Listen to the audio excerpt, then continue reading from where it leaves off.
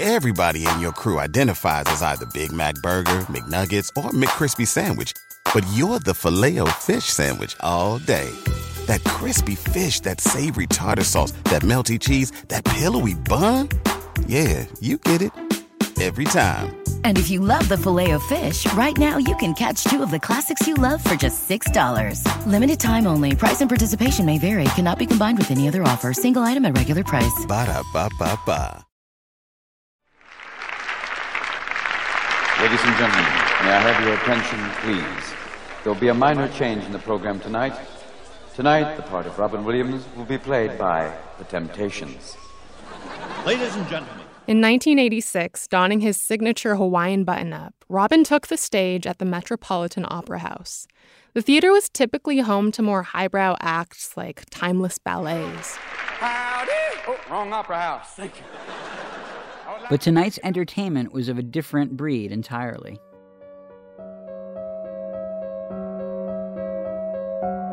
For Macmillan Podcasts, this is Knowing, Robin Williams. I'm your host, Christy Westgard. And I'm Dave Itzkoff. I'm a culture reporter at the New York Times, and I'm the author of a biography on Robin Williams called Robin. And over the next 2 months, we're going to take you through the making of Robin Williams. We'll speak with those who knew him best. He was very, very bright. He had a mind like mercury. I mean, it ran everywhere. I'm ready to say that line hard because I love you. I love you for the man that you are. An incredible man, more than just one night. A man who can, I don't know, make you realize, ouch, who are you? I'm ready now. Having him perform stand-up comedy, that would be like, capturing a wild animal and having their act be running around the jungle. That's just what he did. You got to be crazy. You know what I'm talking about? Full goose bozo. Because what is reality?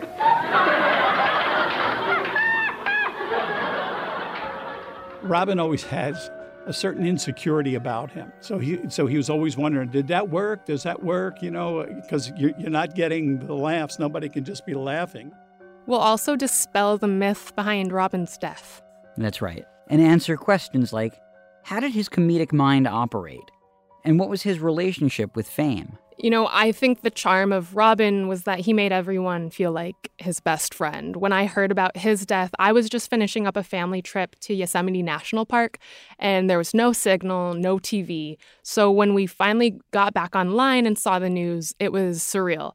I had such a visceral reaction and remember how strange it all seemed at the time. I mean, to me, he was Mrs. Doubtfire, the genie, Good Morning Vietnam. I covered Robin often for the New York Times and even spent time with him for a profile that I wrote about him on what would end up being his last comedy tour.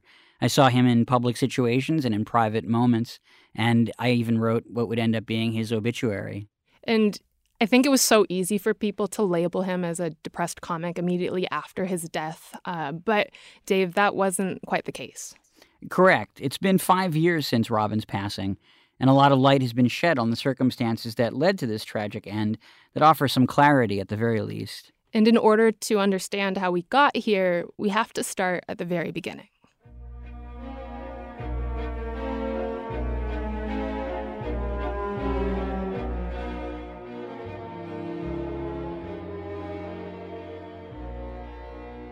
It's the mid-60s in Bloomfield, a wealthy suburb of Detroit, Michigan. On a 30-acre plot of land sits an estate grand enough for its own name, Stonycroft. There's a gatehouse, barns, and space for dozens of cars. The centerpiece, a sprawling 40-room manor that sits mostly empty. But up in the attic, a boy lines up his large and growing collection of toy soldiers. He gives each piece a personality and a voice. He doesn't know how famous he'll be for this imagination one day. Right now, all young Robin Williams is focusing on is getting his troops ready for battle. Stonycroft is a mansion, really, or was an estate that Robin lived on in his early teenage years, and it kind of typifies the upbringing that he had, that he came from a family of wealth, of means and privilege. His father, Rob, was a former war hero turned auto executive for Ford. He was this plain-spoken Midwesterner and kind of the perfect foil to Robin's mother, Lori. Now, she was a live wire. She was this free-spirited Southern belle who went by Punky amongst friends. While Rob was cold, Lori adored Robin and gave him lots of affirmation. Both parents made a deep impression on him, but also, from his perspective, were not always easily accessible, were not always available to him. His dad traveled quite a bit for his work, and his mother, when she wasn't busy with her own social activities, often accompanied the father on some of these trips or was away for other reasons. So Robin spent a lot of time in his youth in these kind of big houses and mansions like Stonycroft, largely to himself, but was lacking the people that he most wanted at times. And so he certainly used that free time and space to kind of train his imagination and to, in a way, create a world for himself and to create companions when real-life flesh and blood friends were not accessible to him. Robin connected with his mother through her humor. The moment you hear her, things start to make sense about Robin. She liked to take a rubber band and cut it in the middle and then kind of wad it up into her nose and then pretend to sneeze, and she would have this long string of rubber band just dangling out of her nostril. She also had a wonderful sight gag we can't do here where she cuts a rubber band in half and goes... That was... Yeah, that's delightful. Yeah, that's the one that drives my father like, that's it, thank you, I'm leaving. I'm not telling you where I'm going. Oh, Mom, you're going to do this. And this was her sense of humor, and she unquestioningly passed that down to Robin. You know, we embarrass your dad. I did for years. Yeah, that and me making this noise at dinner. He saw, this is what makes my mom laugh, and one way that I can reach her and connect with her is to make her laugh. And so he internalized that and kind of adopted that sensibility. Lori had a collection of silly poems she liked to recite to Robin. One of his favorites went, "I love you in blue, I love you in red, but most of all, I love you in blue." Now, these were simple jokes that kind of showed Lori's humor, but a laugh from Rob was harder to come by, except for on rare occasions when he and Robin sat down to watch Jonathan Winters. He was this big-time comedian who often performed on The Tonight Show with Jack Paar. If Jonathan Winters is ever accused of anything, he's got the perfect alibi. He was someone else at the time.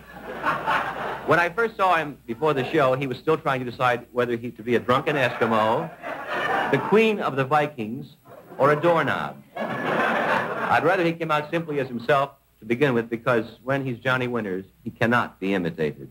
The wild, wild man, my friend Jonathan Winters. That, I think, was massively influential on Robin. On the one hand, getting to see a performer like Jonathan Winters, who was largely improvisatory and ad-libbing, and seeing the way that his father responded to those performances. Thank you. Thank you very much. Did you ever undress in front of a dog?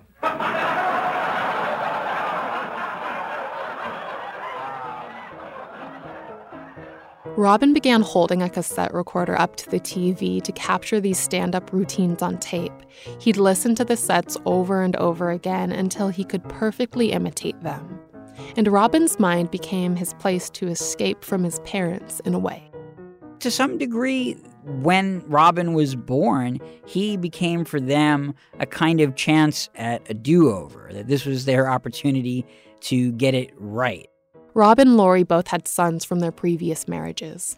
And so each of them, I think, really sort of imprinted their principal characteristics onto him. And so from his father, Robin got that kind of sense of, stand up straight with an erect spine and always speak in a kind of even, proper tone. If you listen to Robin's natural speaking voice, that is kind of how he spoke. It's almost a little bit British, a little bit Scottish. It doesn't necessarily sound like a laid-back American.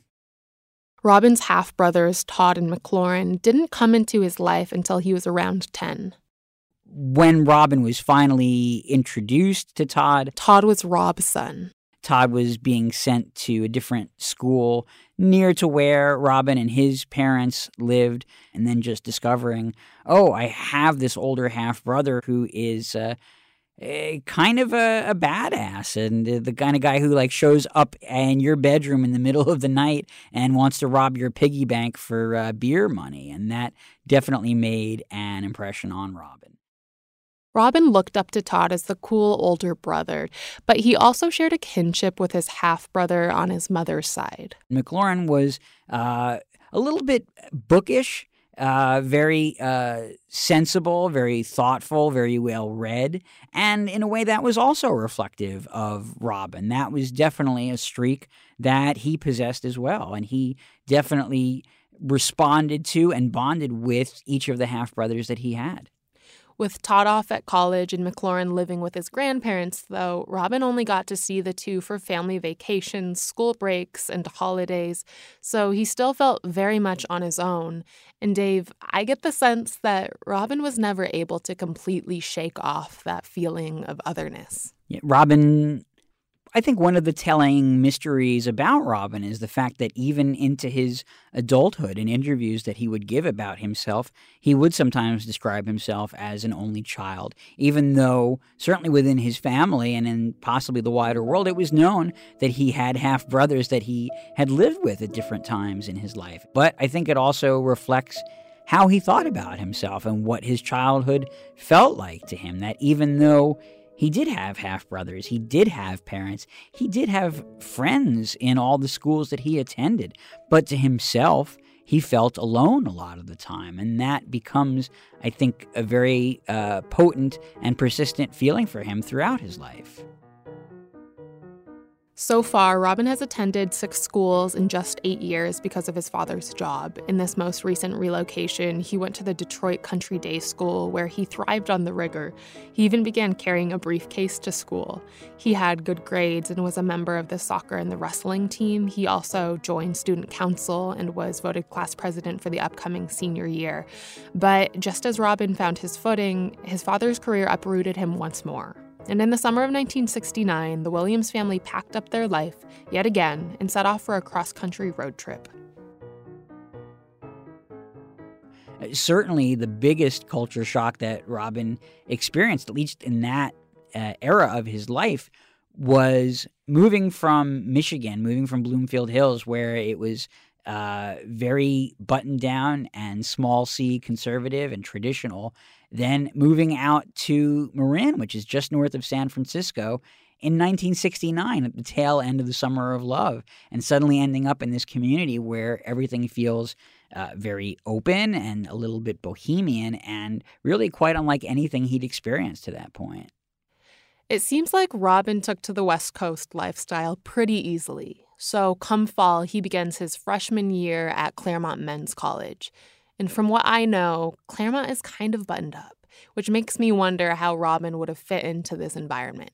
The kinds of students who were going to Claremont, certainly in that era, were young men who were expected to kind of pursue traditional white-collar careers. And Robin himself, he didn't quite know what he wanted to be or why he was going there, but he kind of imagined maybe he would end up as a diplomat or something like that. And certainly that was done to please his father or to fulfill a desire that his father had, and that he would get bankrolled, at least in terms of his tuition, while he went there. But it became pretty clear very quickly that that was not necessarily where Robin's future resided.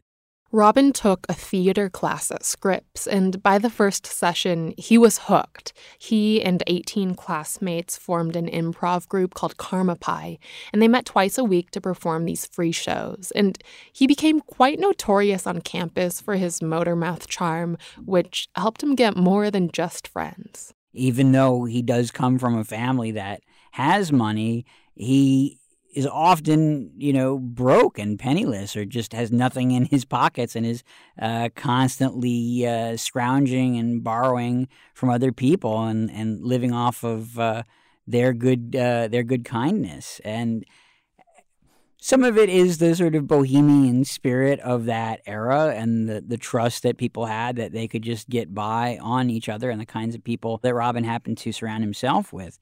I think it also comes from his own principle of wanting to be independent from his parents and certainly from his father, not feeling like he had to depend on them or on their money. And if that left him flat broke at times, then so be it. But at least he felt like he had the dignity or the independence that he wasn't borrowing from them. Between Karma Pi and theater, Robin began failing his other classes. For his final macro econ paper, he simply wrote, "I really don't know, sir."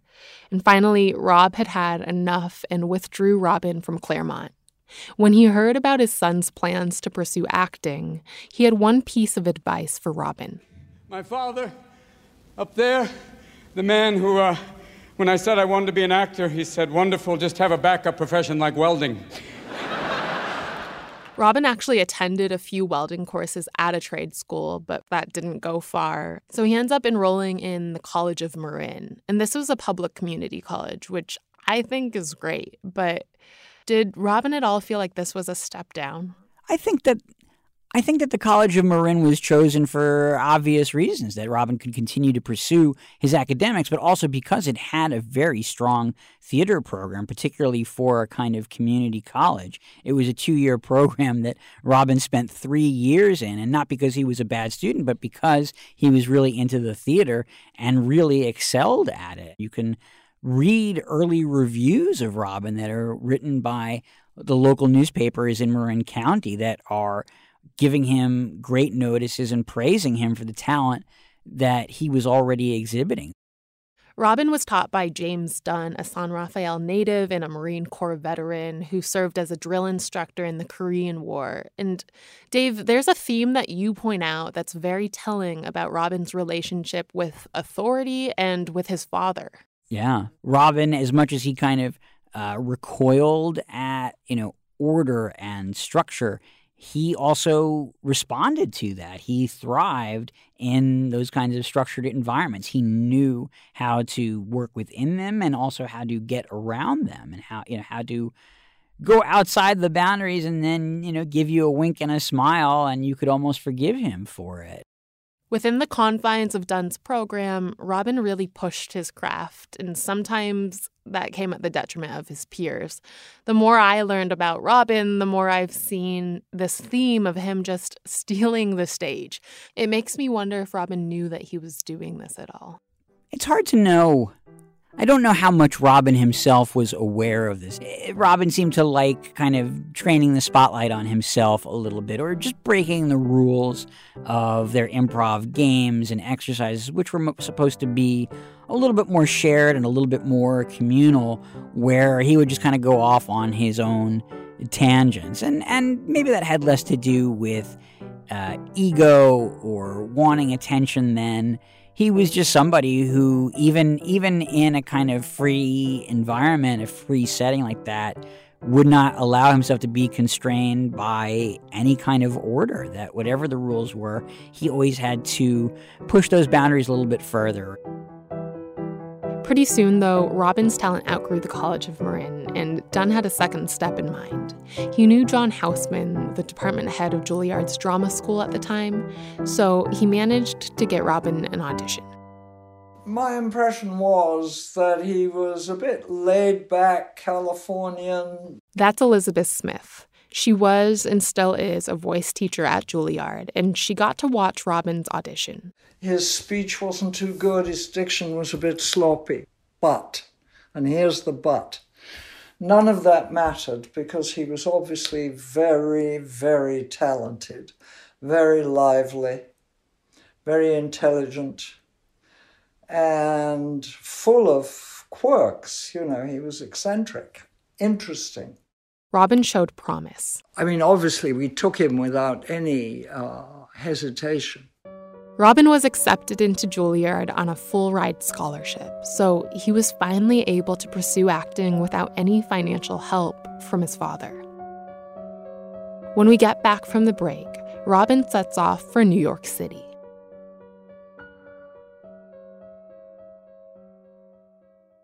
Addiction plays hardball. he would hit me with these verbal attacks. I just said to him, I love you so much. You're such an amazing person. I can't take this ride anymore. It was the fact that Dad made that sentiment and broke down. And years later, he told me it had a huge impact on him. Sometimes doing what's right for your loved one is the hardest thing to do. Caron is that right thing. Visit caron.org/lost. Everybody in your crew identifies as either Big Mac Burger, McNuggets, or McCrispy Sandwich. But you're the Filet-O-Fish Sandwich all day. That crispy fish, that savory tartar sauce, that melty cheese, that pillowy bun. Yeah, you get it.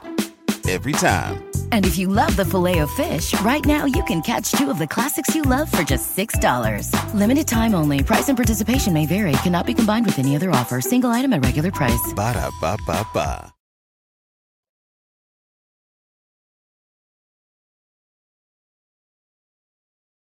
So it's been just a few years since Robin moved from Detroit out to San Francisco, and now suddenly he's moving from San Francisco to New York. And New York is another environment that he has never experienced before. It's extremely urban and moves very quickly, and this is New York in the mid-1970s when things are not going great for the city, so it's a little bit decrepit and gray and still kind of grimy and crime-ridden. And that is also a big shock for Robin. The speed of it and the kind of franticness is something that he has never experienced before. And then on top of that, Juilliard is, particularly in the earliest years of its drama program, which Robin becomes a part of, is a little bit cutthroat and kind of Darwinian in the sense that each year in that era of the school, they would cut a certain number of students as they progressed through the program. So Robin enters this extremely competitive environment, and he becomes a student of Elizabeth Smith, the voice teacher we just heard from. To say he was difficult is the wrong word, but his attention was scattered, it was all over the place. There was one assignment that Elizabeth gave to Robin that he had a really hard time delivering seriously. I used to use a piece by John Milton, the English poet John Milton, Ode to St. Cecilia's Day, St. Cecilia being the patron saint of music. And it was very formal in structure and very archaic in language. I'll quote a few lines and you'll see what I mean. It starts, "Blessed pair of sirens, pledges of heaven's joy, sphere-born harmonious sisters, voice and verse, wed your divine song." I mean, it's ridiculous. Oh, he was fabulous for that piece. I mean, he just sent it up rotten. Blessed pair of sirens, pledges of heaven's joy. And I had to say, listen, that's dreadful. That's not what we're after at all. And it wasn't just in Elizabeth's class that Robin exhibited this sort of behavior. He made an impression wherever he went.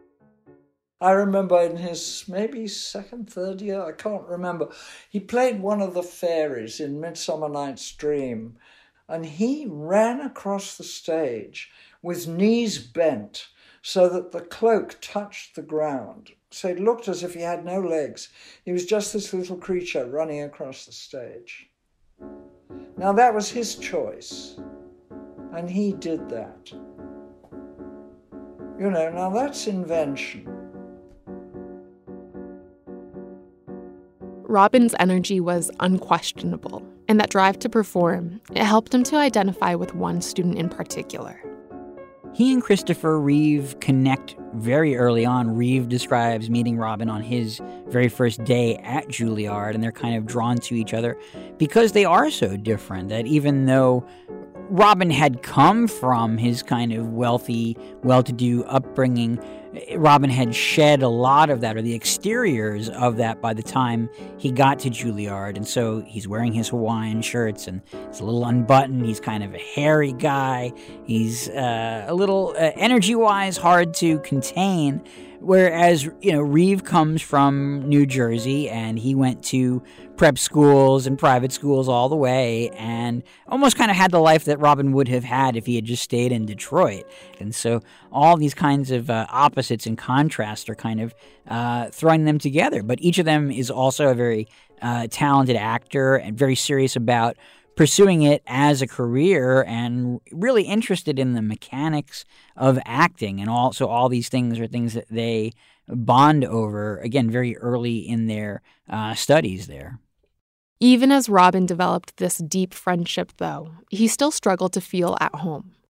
Robin didn't have the money to fly back to California, didn't want to hit his parents up for a ticket or for money from them, so he just stays behind and is by himself, and really feeling the loneliness and the solitude of that, and especially missing Chris during that time. And Robin talked about essentially going up on the roof of a building and just kind of crying and sobbing and letting out this kind of, Whitman-esque barbaric yawp, and that in some ways lets out the tension, but it, again, is also kind of indicative of somebody who spends a lot of time by himself and isn't always happy to have to do so. After that episode, Robin got used to his new school, and he even began playing around with acting outside of Juilliard. My roommate and I are strolling along Broadway. That's Todd Oppenheimer. He's a journalist and a former actor who came across Robin long before he became a household name. And some guy comes strolling toward us in white painter's overalls with a Dutch boy cap. Now, this is 1972. People didn't dress that way in New York. And this guy comes up to my roommate, Jack, and they're old friends from California, from school, and had been in theater together. And they're starting to talk, and he's got this deep stentorian voice, this incredible voice. And then he turns to me and he says, "I saw you doing mime in the park the other day. It was great seeing somebody doing that again. I really appreciate that." And I thought, oh, well, do you do mime? And he said, no, but I've, messed around with things like that. And I said, well, would you be interested? He said, well, maybe. We talked for a few more minutes. He left, and I turned to my roommate and I said, does he know what he's doing? And Jack said, I've never seen him do mime, but he's an incredibly talented physical actor. So I think if he was interested, he would be quite good at it. Robin and Todd mimed together through the crisp falls and promising spring times of New York City for 2 years. Aside from just a handful of set routines, we just improvised. And Robin used to, I remember he would do anything. And I remember once somebody, it was a beautiful, sunny spring day, and some guy was driving down Fifth Avenue in a beautiful convertible with his girlfriend. Robin just jumped in the back seat. While Robin's jumping mind made him an excellent performer, it didn't always translate to daily life.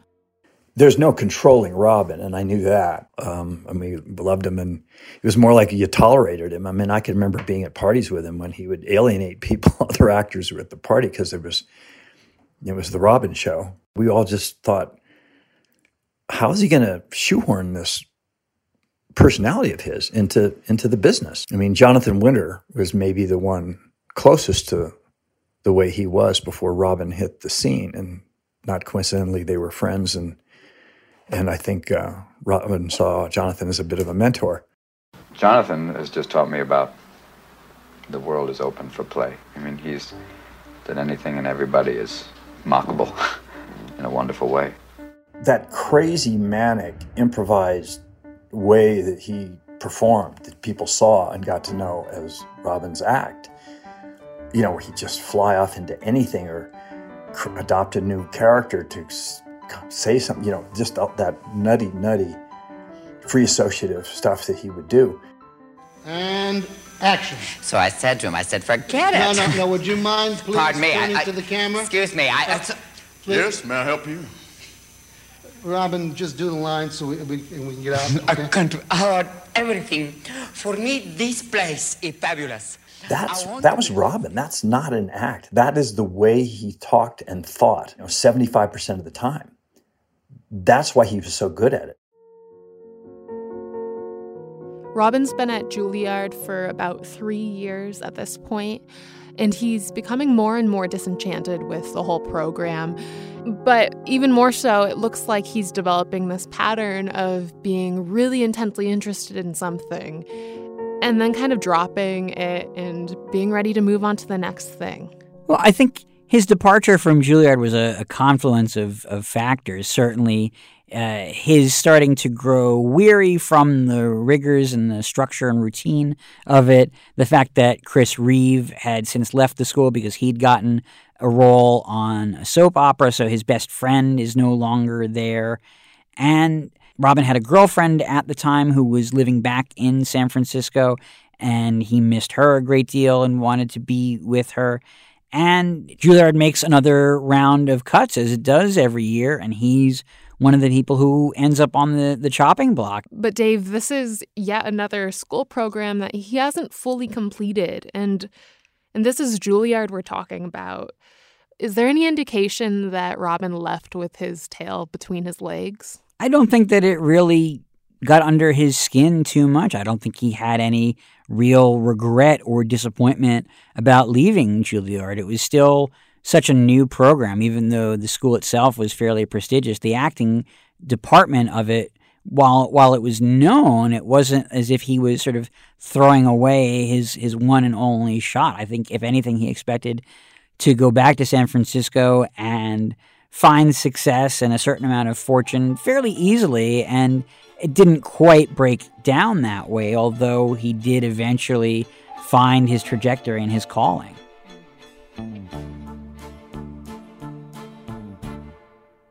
That's all for this episode of Knowing Robin Williams. When we come back, Robin bursts onto the San Francisco comedy scene and finally gets his big break.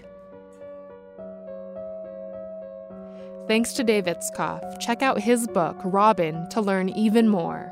And if you like what you just heard, please be sure to subscribe to the show on Apple Podcasts, Spotify, Stitcher, or wherever you like to listen. If Robin had an impact on your life, we'd love to hear about it. Send us an email at knowing@macmillan.com. I'm Christy Westgard, your host and producer. Thanks so much for listening. See you next week.